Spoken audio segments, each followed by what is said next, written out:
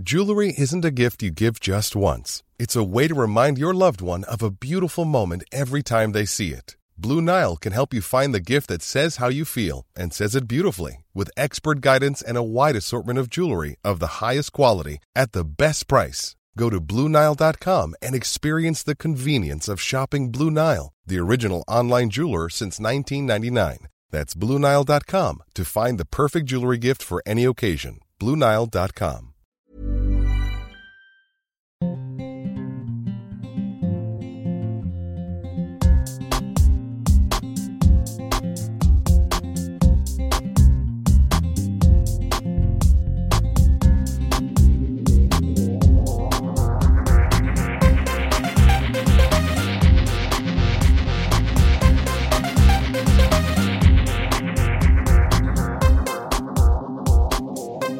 Christian.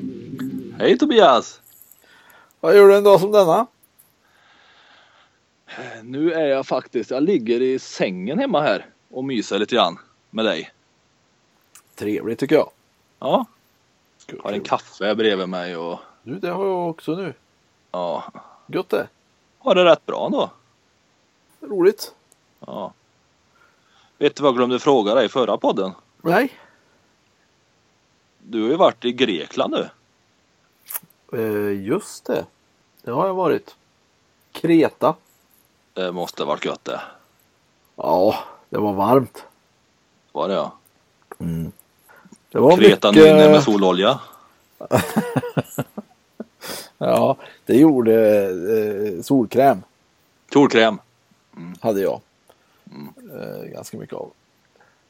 Jag var lite besviken på vattentemperaturen i poolerna. Ja. Det var lite för kyligt för min kropp, tyckte jag. Ja, den behöver värme din kropp. Ja, men jag gillar inte det där. Kallt vatten. Det ska kallt. Det kanske var 24. Jag vet inte. Ja. Nej. Det är lite för kallt tycker jag. Ja. Gärna 28 i alla fall. Idag. Ja. Det gör det. Så är Bra. det. Ja, men i övrigt var det fint. Fint väder. Jättebra väder var det. Perfekt så här på... Jag var ute och sprang på morgonkvisten ju. Gud vad alert du är. Ja, och då var det så här skönt. 22-23 grader kanske i luften. Ja, oj. Och sen lagom till jag var färdig så var det ju... Då började ju solen värma och det började bli riktigt varmt. Och sen var det ju 30-34 grader så här på dagarna. Ja. Sen gick det ner på kvällen. Ja. Väldigt bra. Det är så man vill ha det. Så vill du ha det. Ja. Bara se till. Hur har du det nu då när du inte är där? Jag har det bra, skulle jag säga. Ja. Det är inte lika varmt längre. Men det måste vara sämre för dig. ja, men jag börjar vänja mig lite så här också vid kylan. Ja. Så winter is coming. Ja. Det heter. Men du behöver inte vara ute och träna golf i alla fall i kylan. Nej, men det är du. Det är ju jag det. Har du tävlat något sista veckan? Nej. Det har du inte gjort, nej. Nej. Jag tränar bara på inför kvalet, som sagt. Ja. Snart är det dags.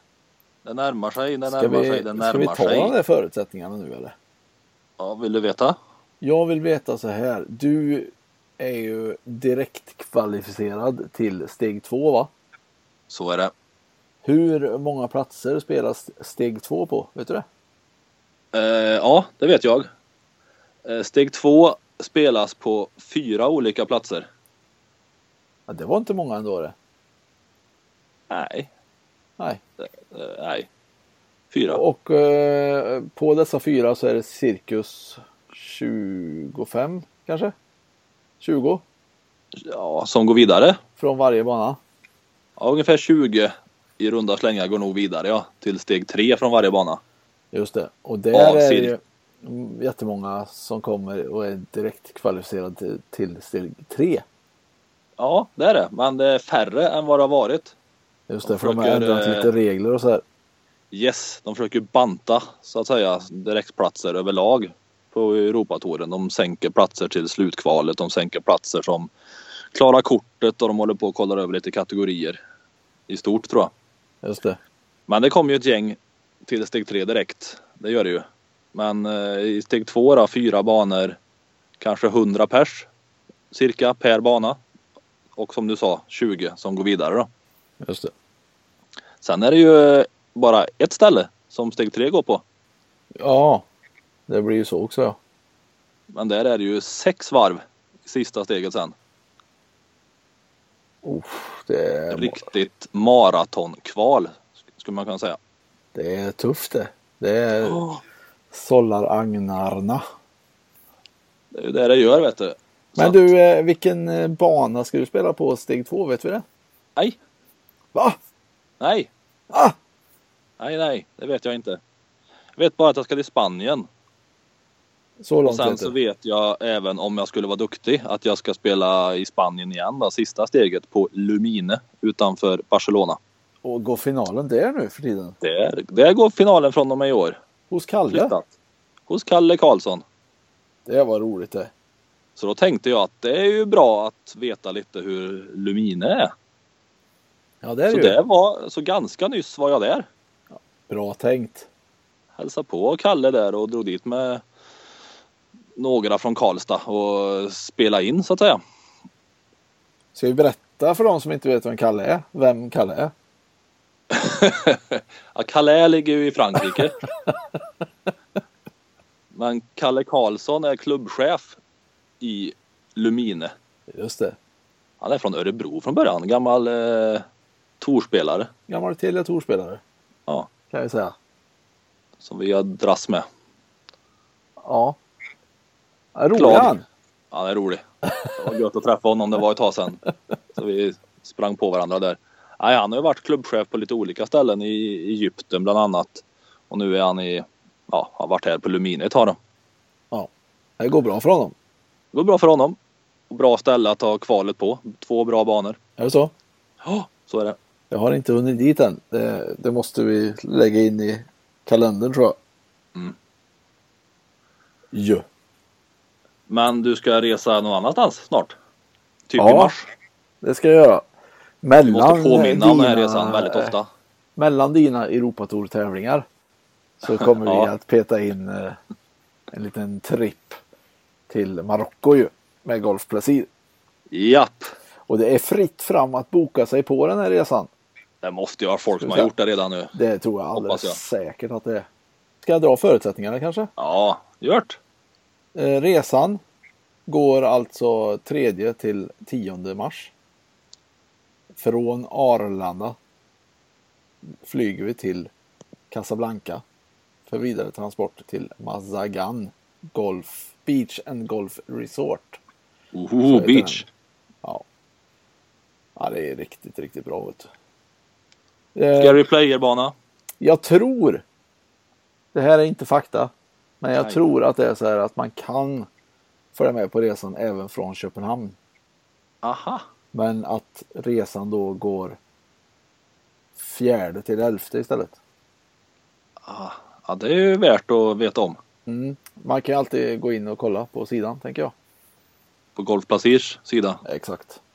Under specialresor kanske. Precis. Där hittar man det. 24 platser. 24 platser. 13 995 kronor för denna resa. Vi kommer att arrangera tävlingar på plats och träningar på plats. Så är det. Tänkt. Och lite livepodd och golfsnack och trevligheter. Det som ingår i övrigt är ju då 7 nätter i dubbelrum för detta priset. 7 frukostar. Ja, 5 middagar och 5 greenfees. Och träning då med oss. just det. 5 golfvarv helt enkelt. Det är det. Sen hoppas jag att vi kan trycka in ett 6:e varv någonstans på en närliggande bana. På den Då blir spelfria dagen. det slutkval inspirerat Ja, precis. med 6 varv. Det vore coolt.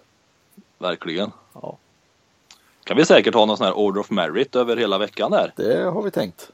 Och dagliga saker. Så är det. Och sen då de här förslagen från de som följer med på vad vi ska Just det. träna på. Just det. Mottages gärna via mail till dig eller? Ja, eller till dig. på till mig. antingen eller info@golfpodden.se. Den kommer ju både du och jag åt, så att det är bra. Bra. Det kör vi på. In och boka. Ska vi släppa dig och grabbarna lös lite när vi ändå är inne på det? Ska vi lyssna lite vad de har att säga på kontoret, menar du? Det är så jag tänker. Golfplacirkontoret. Det gör vi. Vart ligger det? Stockholm.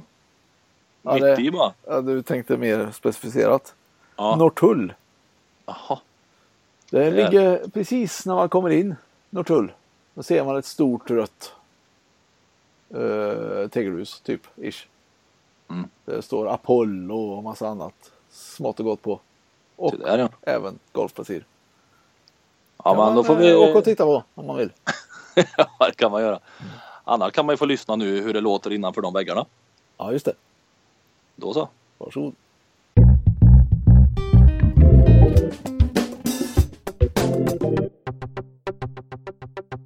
Ni har väl en årlig mässa som ni brukar besöka och även vinna, va?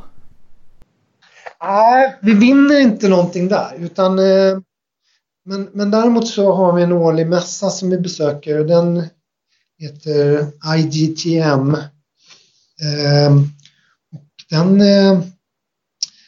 Vad står den för? International Golf Travel Market. Travel Market, okej. Det finns ju en gigantisk resemässa varje år i november som går i London som heter World Travel Market, som är någon form av sån årlig sammankomst. Så det här är våran egen version av den.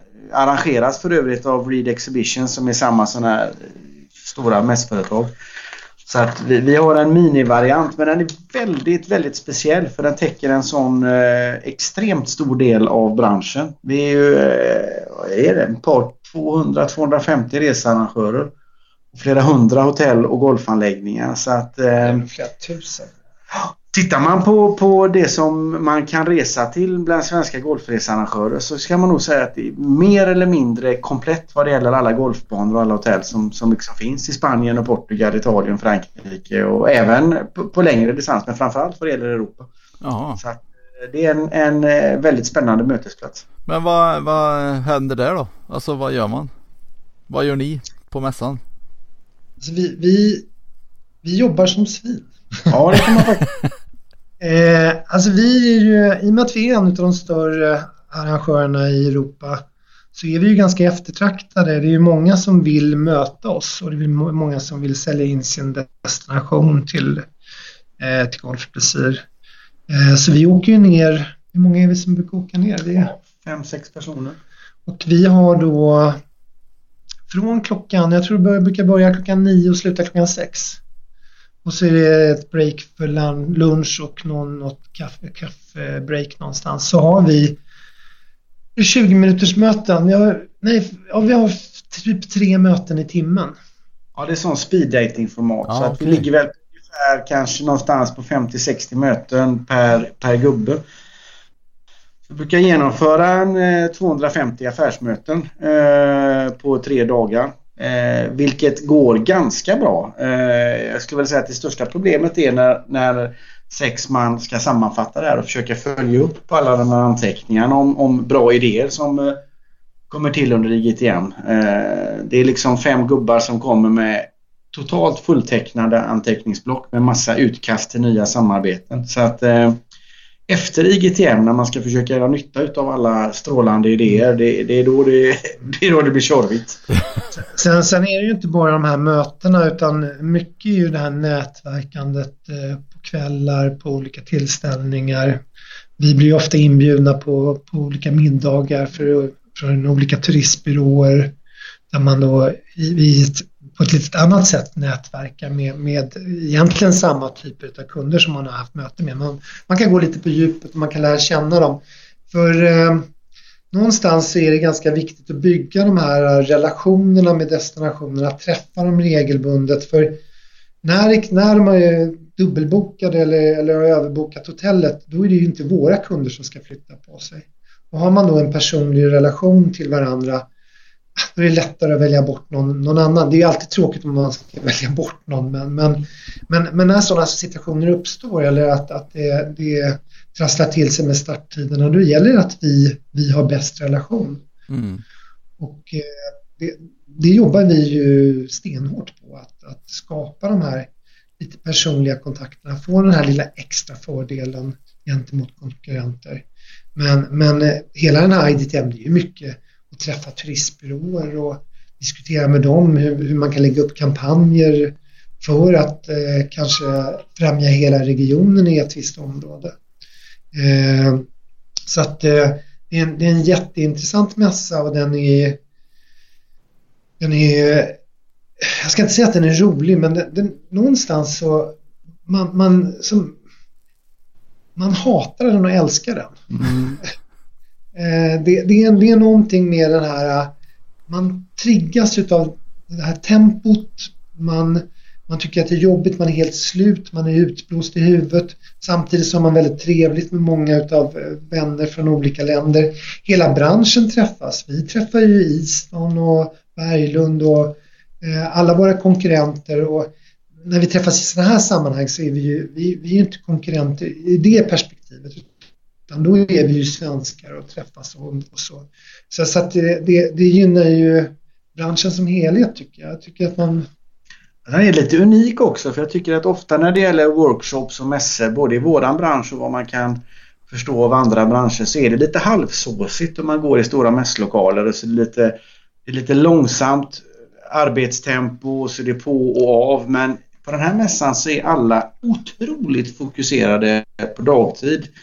Alltså en satans disciplin när det gäller de här mötena, och man är väldigt straightforward. Kan vi göra affärer? Hur ska vi göra affärer? I 6 timmar. Fullt strikt schema. Och sen när det är kväll så är det ett otroligt bra drag på det sociala nätverkandet. Så att det känns verkligen som ett rekorderligt arbetspass där man får väldigt mycket gjort, och sen är det fortfarande utrymme för hela den här roliga biten. Så på det viset är den jävligt effektiv, samtidigt som det är rätt mycket kul. Vart och när går den? Det är lite olika. Alltså den har varit ganska mycket i Spanien faktiskt, men den har ju också varit i Turkiet, den har varit i Mexiko, den har varit senast var den väl i Mallorca. Året innan var det i Italien. I år blir det i Nice. Cannes. Förlåt. Så att den byter ju plats från år till år. Men med lite övervikt till Spanien då. Den har ju i sitt ursprung varit tänkt att gå vartannat år i Europa och vartannat år på något annat ställe i världen. Vilket de har fått vika ner lite grann. Det är ju den europeiska golfreseindustrin är ju större. Det finns väldigt mycket mer golfresearrangörer i de europeiska länderna, och i och med att den här som så många andra mässor är ekonomiskt driven av de som ställer ut eller de som säljer produkter, så gäller det att det är många köpare på plats. Där har det varit lite svårt för dem att få lika bra register av köpare. Det är ju lättare för svenskar och danskar och belgare och holländare att åka ner till Spanien 3 dagar än det är att åka till Dominikanska republiken. Så nu är det oftast på olika ställen i Europa. Det var nog Mexiko sist, och det är nog 4-5 år sedan. Tanken är ju naturligtvis att de som hostar den vill ju visa upp. De får ju en unik chans att visa upp sin destination för en hel bransch. Vilket de har gjort olika bra. I Turkiet var man ganska duktig. Mallorca tycker jag också var ganska duktiga. Och se till att ordna massa famtrips innan och efter och visa upp en bra produkt. Så att det är klart, gör man ett bra event så har man ju lyft sin destination, eftersom alla i branschen är där. Och det är klart, är man ömsesidigt nöjda, vi som arrangerar resan, om att Mallorca är ett jävligt bra ställe, då märks det i de olika sortimenten och de olika arrangörernas produktutbud så småningom. Hiring for your small business? If you're not looking for professionals on LinkedIn, you're looking in the wrong place. That's like looking for your car keys in a fish tank. LinkedIn helps you hire professionals you can't find anywhere else, even those who aren't actively searching for a new job but might be open to the perfect role. In a given month, over 70% of LinkedIn users don't even visit other leading job sites. So start looking in the right place. With LinkedIn, you can hire professionals like a professional. Post your free job on linkedin.com/people today. Hey there, it's Michelle Norris. I'm host of a podcast called Your Mama's Kitchen. When I travel, I'm usually looking for a way to find a taste of home when I'm not at home. And one of the things I love to do when I am at home is entertain. And Airbnb allows me to do that. When I was in California recently, I rented a house that had a great kitchen. And when we were sitting around the table, we were all thinking, we're in someone else's house. Someone could be in all of our homes as well. If you have a home, but you're not always at home, you have an Airbnb. Your home might be worth more than you think. Find out how much at airbnb.com/host.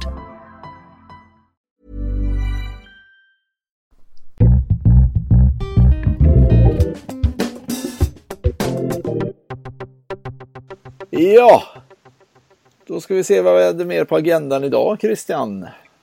Jag kom på en sak där nu när vi pratar resor och så vidare. Jag vill bara lägga till där att det är jag alltså som är Tobbe och det är du som är Christian. Så vi håller ordning på rösterna här. Ja, det är bra. Ja. Nu är det jag som låter. Ja. Ja, Christian alltså. Ja.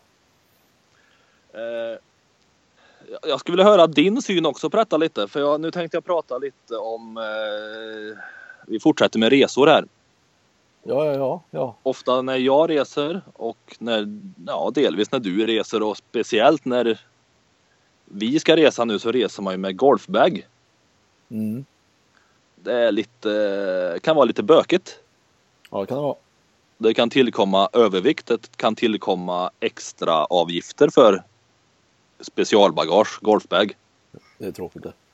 Det är väldigt tråkigt. Och du som är lite flygplatsig av dig. Just det. Varför ska man få betala för golfbag jämt? Mm. Om jag har med mig en golfbag och ett handbagage så kan jag åka på och få betala pengar till skillnad från en som har med handbagage och en resväska exempelvis. Ja. Varför? Det är riktigt orättvist det. Ja, är det inte det? Varför är det så? Jag tror att det har att göra med utrymmesproblemen i bagagerummen på flyget. Att den är otymplig? Den tar extremt... Alltså, det är rätt svårt att lasta golfbagar på flyget. Det tar oerhört mycket plats. Det är samma med cyklar egentligen. Fast det är ännu värre såklart. Ja. Men vilket gör att för många golfbagar på flyget resulterar i att inte allt bagage kommer med. Och det får man ju som bekant ofta lite pengar tillbaka på och grejer. Det kostar lite för flygen att hantera de här extra utkörningarna som blir när bagage inte hinns med eller slarvas bort. Ja. Jag tror det är därför. Ja, det måste ju ha en anledning, tänkte jag. Ja. Och det låter ju rimligt det du säger där, jag hör dig. Tackar. Jag tror det. Ja. Eller också är det bara att de har hittat ett sätt att här kan vi mjölka pengar på. Ja, så kan det också vara. Det är lite inne på att det kanske är. Jag vet så inte. Kan det vara. Men jag vet att det är utrymmesproblem i flygen. Ja, och då var det ju en anledning. Då kan jag köpa det lite mer. Ja. Hur som helst, jag tänkte bara ta lite resebolag här. Ja. Flygbolag, tänkte jag. Flygbolag. Just det. Och som de flesta kanske reser med. Jaha. Ja. Norwegian. Just det. Då kostar golfbag enligt deras text här 250 till 300 kronor enkel väg inom Europa. Då kan jag berätta att jag betalade 500 senast med dem för golfbagen. Tur och det stämmer retur? inte riktigt. Nej, enkel. Va? Ja visst, och här står det vid resa till USA eller Thailand kostar det 400 för bagen. Det kanske är, då kostar det, de här priserna gäller om man betalar online. Jag betalar ju på plats, då kanske det blir dyrare då, kanske var därför. Men det är Norwegians priser för golfbag. Dubbla priset alltså. Ja, nästan. Ja, typ. Ja. SAS. Ja. Det beror på lite då vilken eurobonusnivå du har. Du kan ju få ta med extra bagage och så om du är silver eller uppåt. Just det. Annars är det 270 kronor för extra bagage. Om du ska med det. Enkel väg. Ryanair. 315 kronor. Det måste också vara online. Online. Lufthansa 50 euro. Utanför Europa 100 euro. Enkel. Det är dyrt det. Ja. I våran resa till Marocko så ingår golfbagen. Ja, självklart. Det här problemet får man aldrig. Man får aldrig det med oss, det här problemet. Nej. Så är det ju. Ja, vad ska vi ta mer? Vad åker du med? Mer? Ja. Internationellt. Om jag åker. Ja. Så blir det oftast. Det har nog blivit Lufthansa oftast ju. Så att det är svårt att säga något annat. KLM, har du sagt om? KLM kan vi ta. Snart alltså. Ja. Jag skiter om, de åker inte. British Airways kan det ta. Ja, British Airways. 50 euro. Ja. Det är någonstans det händer ju att man åker med. Men ett bolag som jag vet att jag valde bort alltid för. Ja. På den tiden när vi var ute och reste. Ja. Det var ju Air France. För de var ju alltid dyrast på övervikt. Ja, precis. Det är ju lite skillnad då. Övervikt kontra det här. Det här har de ju ofta ett fast pris för, golfbagen. Ja.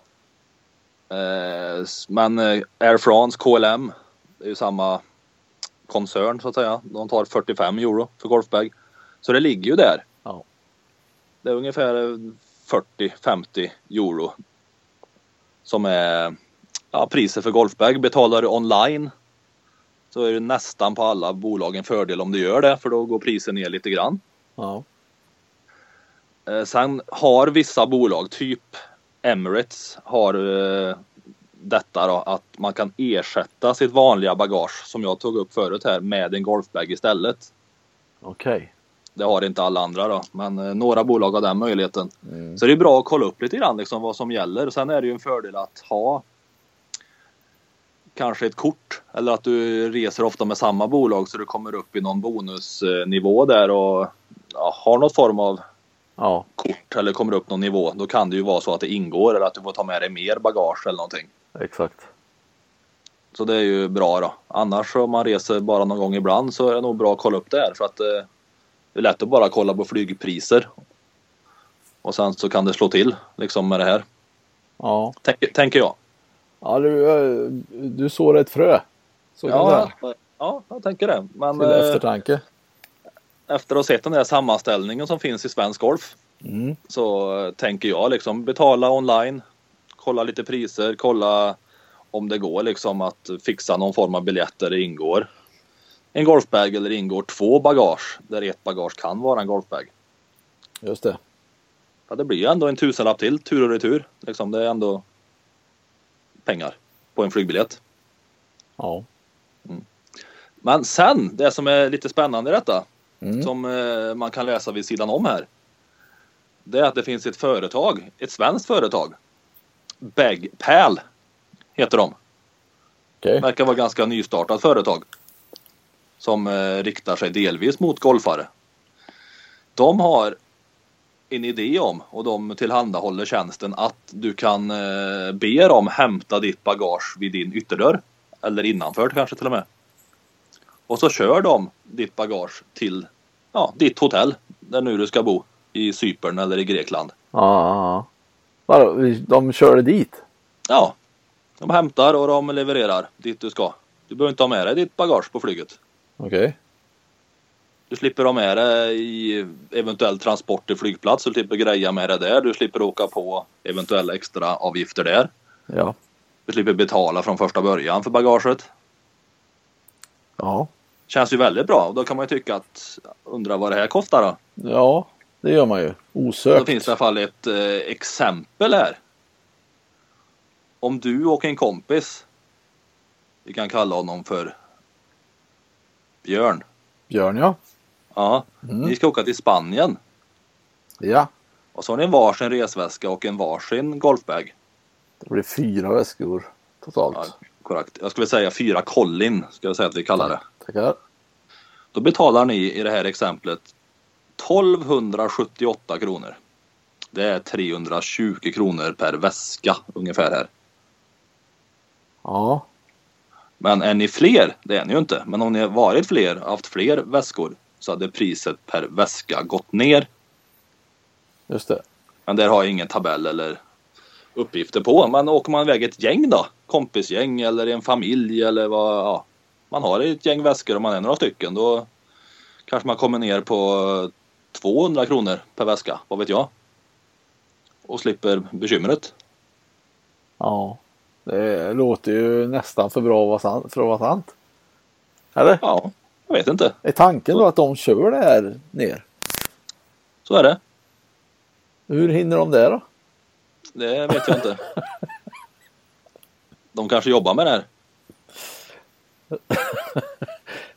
Ja, du tänker så,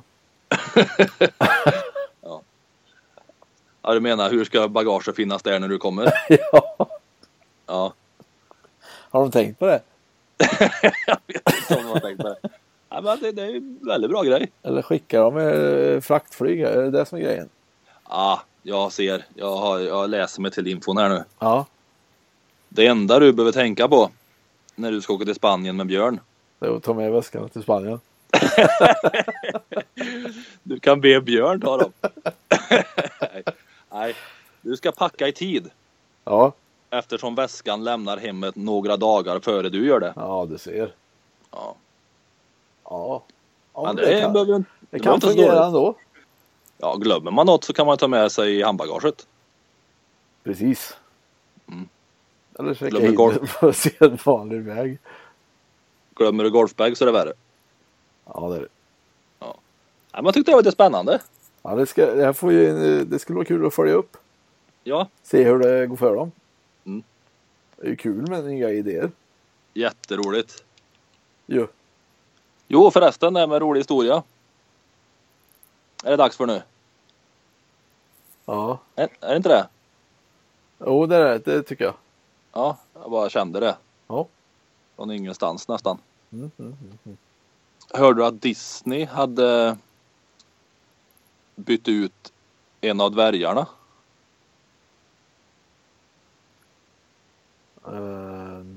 De hade bytt... kortväxta? Nej, de har bytt ut Butter.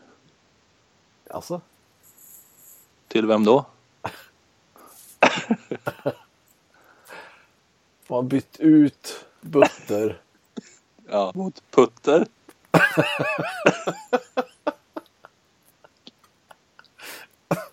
Ja. Ja. Det var så bra nivå har vi fått nu alltså. Uppskattar du inte den nivån?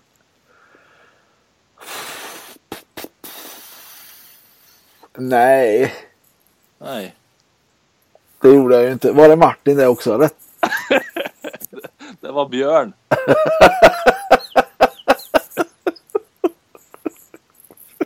Var det Björn, min kompis? Ja. Ja, nej, skärp dig, Björn. Den där är ju en treare. Oj. Nu låter du nästan som Putter. Ja. Jo, nej. Nej, bättre kan de. Ja, nu får vi... Det var bra nyss, men nu vart det sämre. Ja. Kom igen, Björn. Mm. Ja, vi hoppar väl över till något roligare då. Ja, jag tycker vi ska fortsätta med Joels långa mejl som vi är så tacksamma för. Eller har du fått in andra mejl kanske sen sistens? Nej, vi skulle ju återkoppla där till hans fråga om vilka bottennapp i hål eller banväg vi hade. Ja, just det. Och så skulle jag också försöka komma på hur hans bottennapp var. Ja, Han har du kollat tyckte på? hål nummer 11 på Kings på Kungsängen. Just det. Och var ett riktigt skithål, vill jag minnas att han skrev. Ja. Jag har faktiskt varit inne och kollat banguiden och så här. Men jag kommer inte ihåg vilka hål det är. Så jag får ingen bild alls framför mig. Nej. Så jag får hålla med bara. Det är säkert ett skithål. Ja. Har du något skithål då? Som du tycker?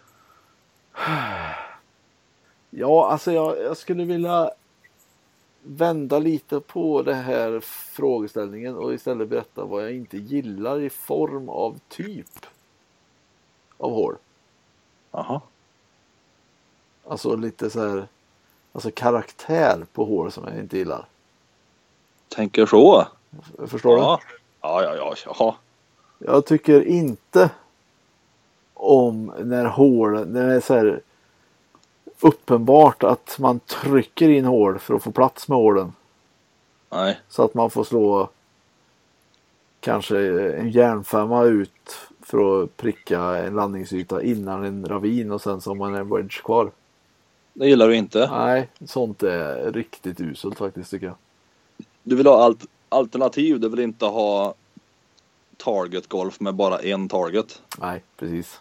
Nej. Och jag gillar heller inte stora öppna ytor med framförallt stora griner. Stora griner har jag svårt för. Ja. Det gillar jag inte. Är det någon bana du tänker på lite mer speciellt då som du inte skulle gilla? Alltså, ja, det är det ju. Ja. Ja. Som passar in på beskrivningen så att säga. Ja, kanske något sånt. Jag tycker ju, här i krokarna där jag bor så finns det ju 2 banor som ganska bra exempel på det här med stora griner och det är ju Mörge, som du inte gillar. Ja, Mörge EK och Ekerum. Ja. Tycker jag är rätt. Ekerum har sina finesser ändå kan jag tycka på några ställen men det är ändå rätt trist med de här stora grinerna. Men Mörge har inga finesser alls tycker du? Väldigt få. Ändå vann de pris för Sveriges bästa golfhål för 3 år sedan eller något. Du ser. Ja, så att det finns. Men vad tycker du egentligen om banan? Om Möre? Ja. Jag tycker den är ganska intetsägande. Ja. Och bara på tok för stora griner. Ja. Men du har inget hål du kommer på så här. Konkret. Nu lyfter du fram en hel bana här. Det är ju trevligt. Ja, 2 banor till och med. Ja, 2 banor. Ja. Nu lyfter du fram 2 banor här. Jag kan säga ett hål som jag inte gillade. Det var ju på Pula golfklubb i Mallorca. Det var ett typiskt sånt här ravinhål med kort järn ut och kort järn in. Ja. Omöjligt att slå från tee till green. Liksom. Det var inte möjligt det. Nej. Och det är ju fint att det inte är, men just den här target-golfen, nej, det är inget fint. Nej. Du då? Jag tänker på ett hål. Ska du få hjälpa mig här, för jag var där och hälsade på dig. Utanför Milano. Där du var och jobbade en sväng. Kan det heta Crema, tror jag? Som grädden. Som grädden. På moset. Det hette Crema. Utanför Milano, ja. Det stämmer. Ja. Där vet du, var det ett hål. Det var ett kort hål. Men ändå på tok för långt. Just det. Det var säkert 230 meter.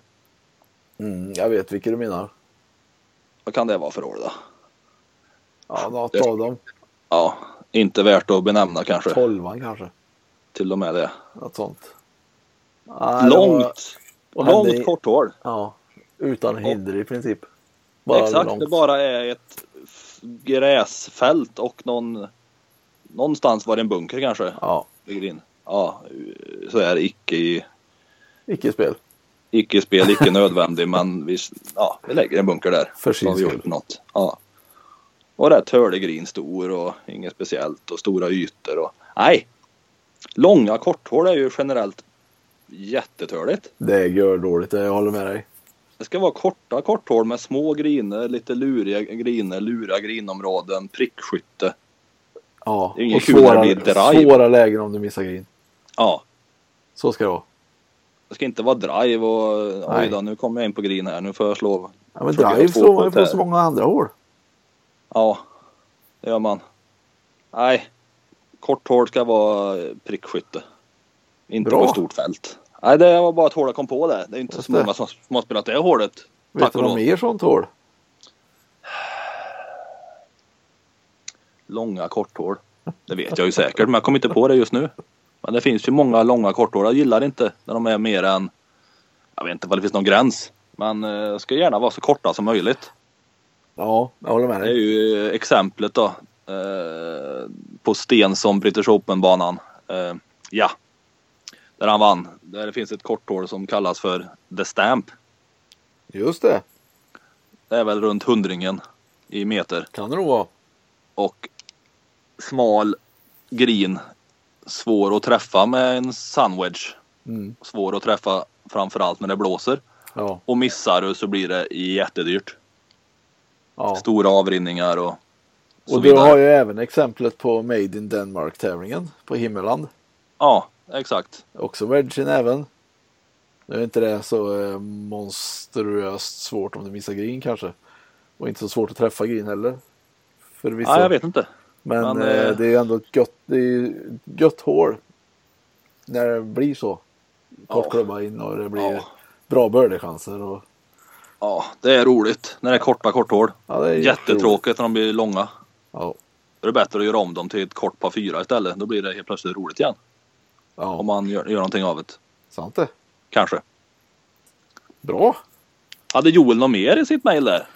Han var ju väldigt på det. Ja, förra veckan pratade vi om eller förra podden. Då tog vi upp det här med medlemskap och det kan vi inte liksom återkomma till riktigt än. Nej. Känner jag. Nej. Men han har även tagit upp tv-programmet Parneviks. Aha. Och har en liten iakttagelse i det programmet. Ja. Som jag tycker är värd att nämna. För det är en relevant iakttagelse han gör, tycker jag. Mhm. Han tycker att programmet i sig är ju underhållande och roligt. Mm. Men han tycker det är väldigt märkligt att inte en enda gäst, så vitt han har sett, har frågat Jesper hur det var att vinna till exempel någon av de tävlingar han har vunnit, eller hur det var att spela Ryder Cup, eller ja, det är ju inte en enda golfrelaterad fråga. Nej, det är det nog faktiskt inte. Till Nu har inte jag kollat på det varje avsnitt sådär. Men hade visst. jag varit gäst i programmet så hade jag varit jättenyfiken på hur det var att spela Ryder Cup och så. Det vi kan vara överens om, det är att i tv framkommer ingenting om hans golf. Nej, Det är inget snack om hans golf. Fast Nej. vi vet ju inte vad gästerna frågar som inte sänds. det kan vi vara överens om. Men det är fortfarande lite märkligt att inte det är någon fokus på hans golf alls. Det är i nästan programmet. som att det är enligt avtal att det inte ska diskuteras golf. Det känns så. Tänk att det är så. Men det stämmer ju det han säger. Det är ju väl ingenting om det. De åker iväg någon gång och tränar golf med någon gäst och provar golf. Ja. Men det är ju inget snack om hans tävlande någon gång. Nej, Det är sant det. jag har sett väldigt få avsnitt. Ja. Ska sägas. Men ja, nej, märkligt. Ja, lite märkligt. Lite gött att ha en sån där långt mejl från Joel som man kan liksom ta upp lite då och då. Ja, det är jättebra. Ja, Har han något mer nu? Eller som du tycker att vi ska ta? nej, men han vill ju också veta mer från dig till exempel. Hur det var att vara i ledning på en stor Europatour-tävling. Ja. Och hur tankarna går i det läget och hur man resonerar med sin caddy då. Ja. Med taktik och strategi och val av slag och lite sånt. Ja. Och han vill även veta hur caddy-jobbet är i detalj. liksom, med förberedelse och så. Om jag steg upp banor och så. Lite sånt vill han veta också. Det kan väl lite... Det kan jag ju ta lite om. Alltså jag var ju inte i ledning så mycket och gick i ledarboll så ofta. Nej. Men det hände ju. Men jag vet inte om jag har pratat om det förut. När jag väl fick till min vinst i Frankrike 2009. Ja. Då gick jag ut i ledning sista varvet. Och då, apropå frågan där, så det var ju lite jobbigt. Och jag kommer ihåg att de första tankarna jag fick, det var ju liksom att nu kan det här kan ju bara tappa. Jag leder ju, jag kan ju bara tappa ledningen här sista varvet. Ja. Så det var ju mycket press jag kände. Och mycket negativa tankar som kom först. Sen hade jag lite hjälp och diskutera de här tankarna med mentala coacher och så via telefon. Och jag hade ju tid att samla mig också. Tills det var dags för nästa dag och sista varvet. Innan varvet, ja. Mm. Så jag kom ju fram till att, jag vet inte exakt hur jag tänkte, nu var det ju ett tag sedan, men ungefär något sånt här. Att om det ändå ska gå åt helvete. Så ska jag känna att jag har gjort mig själv rättvisa när varvet och tävlingen är slut. Så inte jag ångrar någonting. Liksom. Ja. Så jag gick ut liksom och hade kanske som ett vanligt varv, men här kanske det krävdes lite mer extra fokus på punkterna jag ville göra. Men jag skulle gå ut liksom och ta bra beslut och följa samma spelplan hela varvet oavsett vad som hände hela vägen in i kaklet liksom. Och sen när vi kommer i mål så får vi se vad det räckte till. Höll jag undan så höll jag undan. Räckte det inte så räckte det inte. Men jag ville känna när jag kom i mål att nu har jag gjort allting som jag kan påverka själv. Och sen får vi se vad det räcker till. Jag kommer vara nöjd ändå. Då har jag inte liksom förlorat tävlingen eller gjort någonting med det. Just det. Det var mitt fokus liksom när jag gick ut då. Och så råkade det lösa sig då. Men jag kände ju när jag gick ut då att det var inga större oroligheter i alla fall. Jag hade ju min uppgift vad jag skulle göra och var beredd på att det kunde bli vad som helst. Och båda grejerna som kunde hända, vinst eller icke-vinst, var okej. Just det.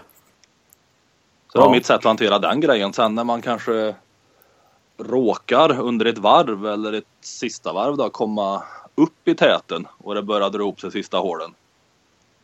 Då kanske det blir lite annan grej när man inte har den här tiden på sig utan märker helt plötsligt att man är med i ledning. Ja. Men då är man så het ändå liksom och inne i det och uppenbarligen är het. Så då är det mer att det rullar på något sätt liksom. Ja. Det är inte väldigt synen då att det kommer de här negativa tankarna? Att det blir sånt? Ja, jag vet inte ifall, det var ju mitt fall det här då, liksom. Jag var ju inte van, det var ju första gången jag tror jag var i ledningen för ett sista varv, tror jag. Ja, men det känns ju som att eftersom det är så uttalat att det är ofta det sägs liksom att det är bättre att ligga 2 slag bakom än 2 slag före. Ja, kanske är så. Jag tror nästan alla har något form av problem att hantera det här. Sen är det de som hanterar det bäst som vinner mycket. Ja. Sen kan man ju tycka på tv och så att han var offensiv hela sista varvet i ledning. Det var starkt. Han ledde ändå med 3 och så gasade han och vann med 7. Det händer ju inte så ofta, men de som gör det, jag vet inte. Det kan ju vara att det bara ser så ut att de är obekymrade. Eller så är de vana. Men jag tror där sa du något, tror jag. De är vana. Tror jag. Ja, det är de ju. Alltså det man har varit med om flera gånger och lyckats med blir man ju van och kan hantera. Men jag tror fortfarande att i stort sett varje spelare får fightas lite med inre saker. Ja, så är det säkert. Jag tror jag. Och sen är det några som är väldigt bra på det och några som är lite sämre. Ja. Det måste ju ändå på något sätt handla om inställningen till det man inställningen till positionen och segern. Alltså hur mycket segern är värd. Ja, det är ju olika nivåer. Vissa kan ju bli nervösa så att det blir jobbigt på ett KM. Ja. Och för vissa så är det jobbigt att gå i ledarboll på en major och leda den. Eller Ryder Cup eller vad det kan vara. Så att det beror på vilken nivå man har kommit till som blir gränsen för personen liksom. Och det är ju ofta en ny nivå då det blir lite jobbigt första gången kanske. När det upplevs väldigt, väldigt, väldigt viktigt. Och det är lite en inställningsfråga liksom, vad som är viktigt. Det går ju att avdramatisera det, vad som är viktigt. Men det är ju absolut. Det är först då man blir påverkad om man tycker att det är superviktigt själv. Går man ut med inställning att golf är skitsamma. Det spelar ingen roll om jag är 95 slag eller 63. Det spelar ingen roll. Nej. Om man nu skulle tro det fullt ut. Då kommer man inte bli allt för nervös. Men man kanske inte blir nog taggad heller. För att prestera bra. Så det gäller att hitta balansen där. I tillståndet liksom, tror jag. De passar. Klokt. Jag sitter nu samtidigt som jag hör dig prata, sitter jag och tittar på bilder från Mazagan. Ser väldigt fint ut. Drömmer är nästan bort, är jag rädd för. Det är alltså Marocko dit vi ska åka i mars. Just det. Oj. Nu är den nog fullbokad den här resan. Ja, det kanske är det. Ja. Det blir roligt det. Vet du vad jag kommer att tänka på här nu innan vi ska sluta? För nu börjar det kännas som att du vill sluta. Ja. Jag hörde på din ton där. Jo, men jag ser klockan här. Men, du nämnde någonting innan vi slängde på här att du skulle ta upp. Så jag tycker var en rolig punkt. Ja, du vet ju inte riktigt vad det här är. Nej. Men du sa att det var en rolig punkt. Jag pratade med någon om det här. Så tänkte jag att det här är lite gött att ta upp. Se vad du tycker. Ja. För nu kommer du få känna lite här, tror jag. Ja. Golfklubbor ska vi prata lite om. Ja. På ett lite annat sätt. Okej.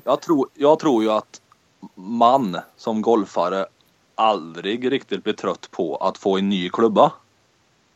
Nej, just det. Typ att jag har köpt en ny driver nu.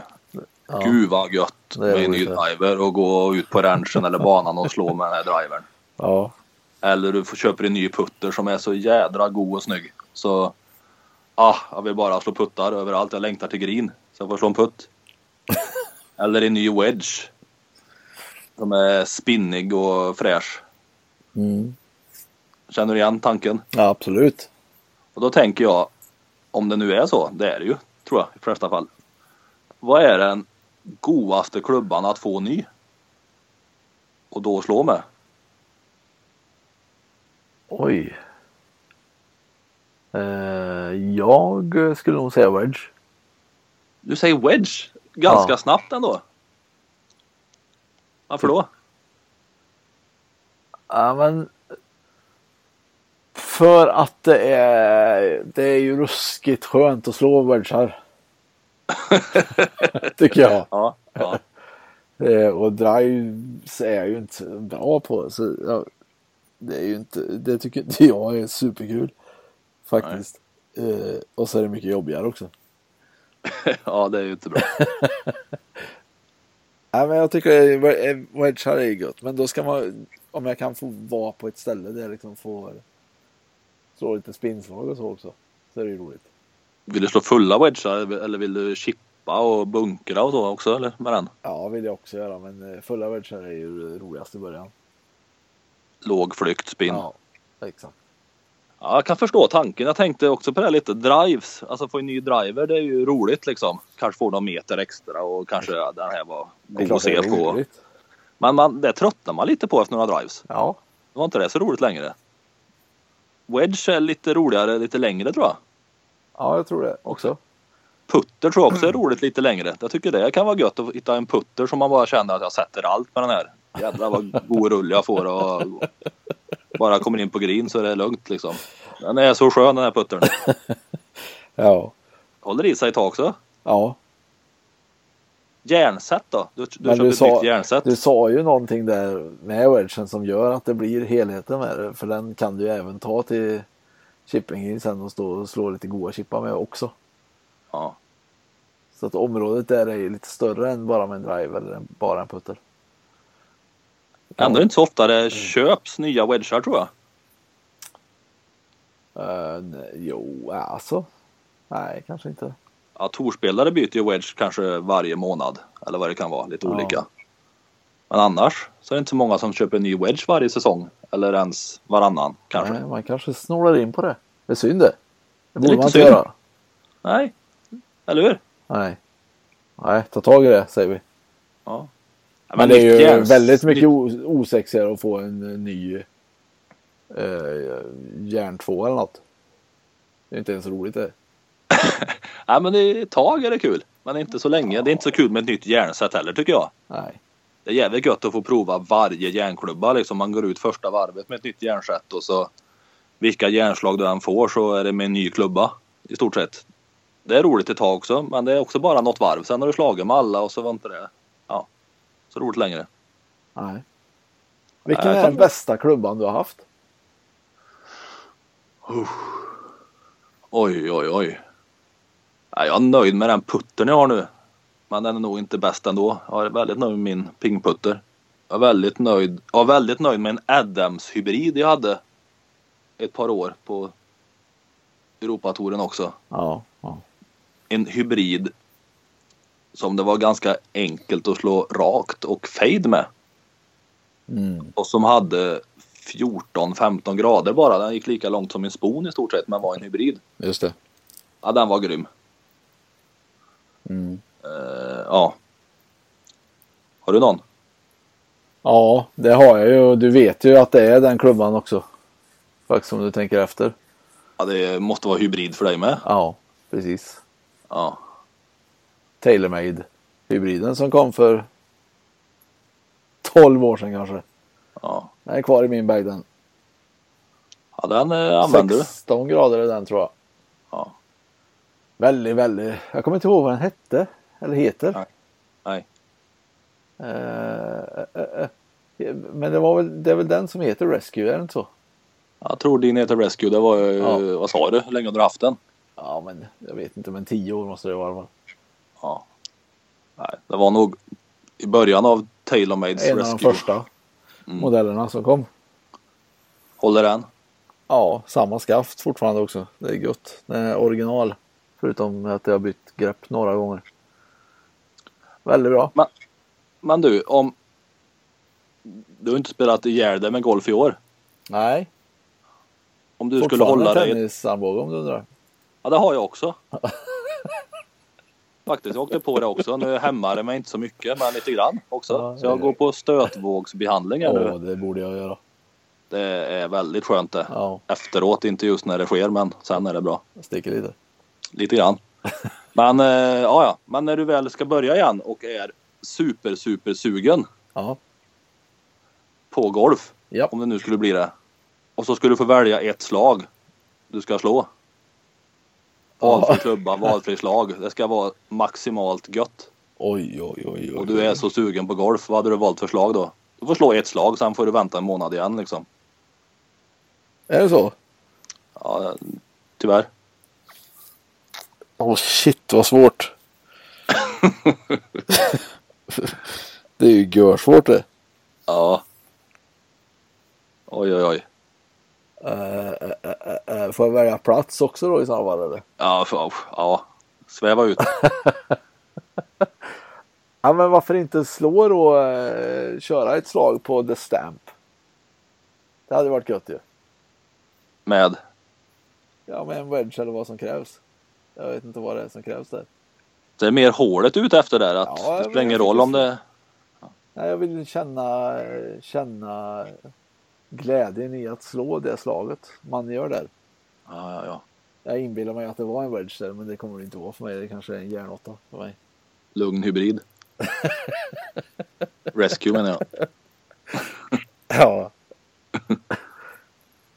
Så tänker du. Ja, jag förstår. Du då? Ja, jag tänkte mer, jag vet inte. Men, ja. Du tänker mer på orangen på Karlstad GK? Jag tänker förr när man var mellanstadie åldersmässig kanske och var supersugen på golf varje sommarlov och inte hade gjort så mycket under vintern med golf och skulle få åka ut. Jag vet inte, det var nog bara liksom en järnklubba på ranchen, se bollen flyga iväg med en god bollträff med en järn 8. Sen är du nöjd? Sen nöjd är jag inte, men... cykla därifrån. Ja, det hade nästan räckt. Ja, men jag tror det. Det ligger nog kvar där liksom. Gå och slå en chip eller gå från ingenstans och slå en drive. Det kommer inte gå så bra heller. Det blir så roligt. Nej. Och putta, men slå en putt. Det är inte så kul. Det lämnar ju mer smak. Ja, men slå ett järnslag som man kanske med ett kortjärn kan hantera också så bollen flyger lite fint. Och, ja, men så är det ju. Alltså jag måste säga, jag kan ju faktiskt relatera då lite till våran tid där ute på touren. Ja. När jag kaddade för dig. Ja. För ibland så fick jag ju feeling när vi var ute och spelade in banorna. Ja. Att det tog en klubb av det och slog ett slag. Ja, just det. Och det var ju nästan uteslutande på korthål jag gjorde det. Du ser. Faktiskt. Så att det måste ju vara ett järnslag i alla fall för mig också. Så. Var du mer sugen på själva hålet att slå slaget eller mer sugen på att slå? Nej, det var nog klubban? Att jag ville känna på hur det var att slå på det, just det hålet.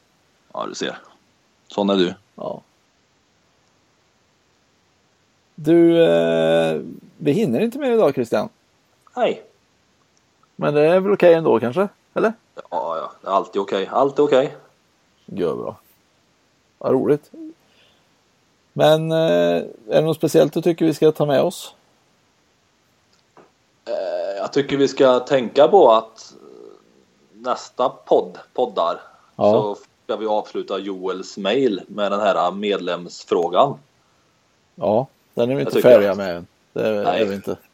Den ska vi reda ut med en kunnig inom området, tycker jag. Ja. Björn ska inte skicka fler vitsar. Nej. Men alla ni andra ska göra det, tycker jag. Ja. Vi måste få in en 8 eller 9 här nu snart. 8 har vi fått redan, men den måste gå att slå. Den, herregud. Ja. Mm. Sen kanske vi ska prata lite om kval nästa gång. Ja! Då har säkert jag varit iväg, eller är iväg, vet du. Och får vi nästan försöka göra ett innan du åker iväg så vi kan riktigt gotta till det. Ja, då får vi skynda oss, för jag åker ju väldigt snart här. Ja.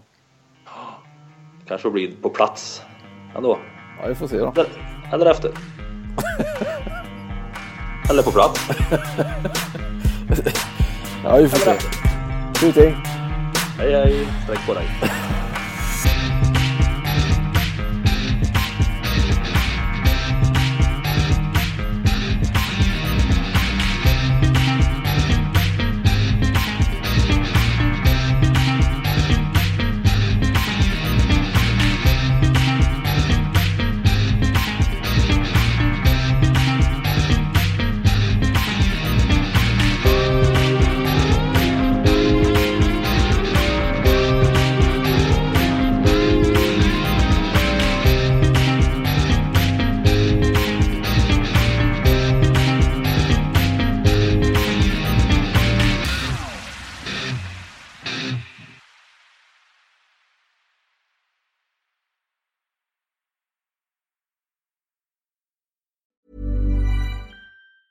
Mom deserves the best, and there's no better place to shop for Mother's Day than Whole Foods Market. They're your destination for unbeatable savings, from premium gifts to show-stopping flowers and irresistible desserts. Start by saving 33% with Prime on all body care and candles. Then get a 15-stem bunch of tulips for just $9.99 each with Prime. Round out Mom's menu with festive rosé, irresistible berry chantilly cake, and more special treats. Come celebrate Mother's Day at Whole Foods Market.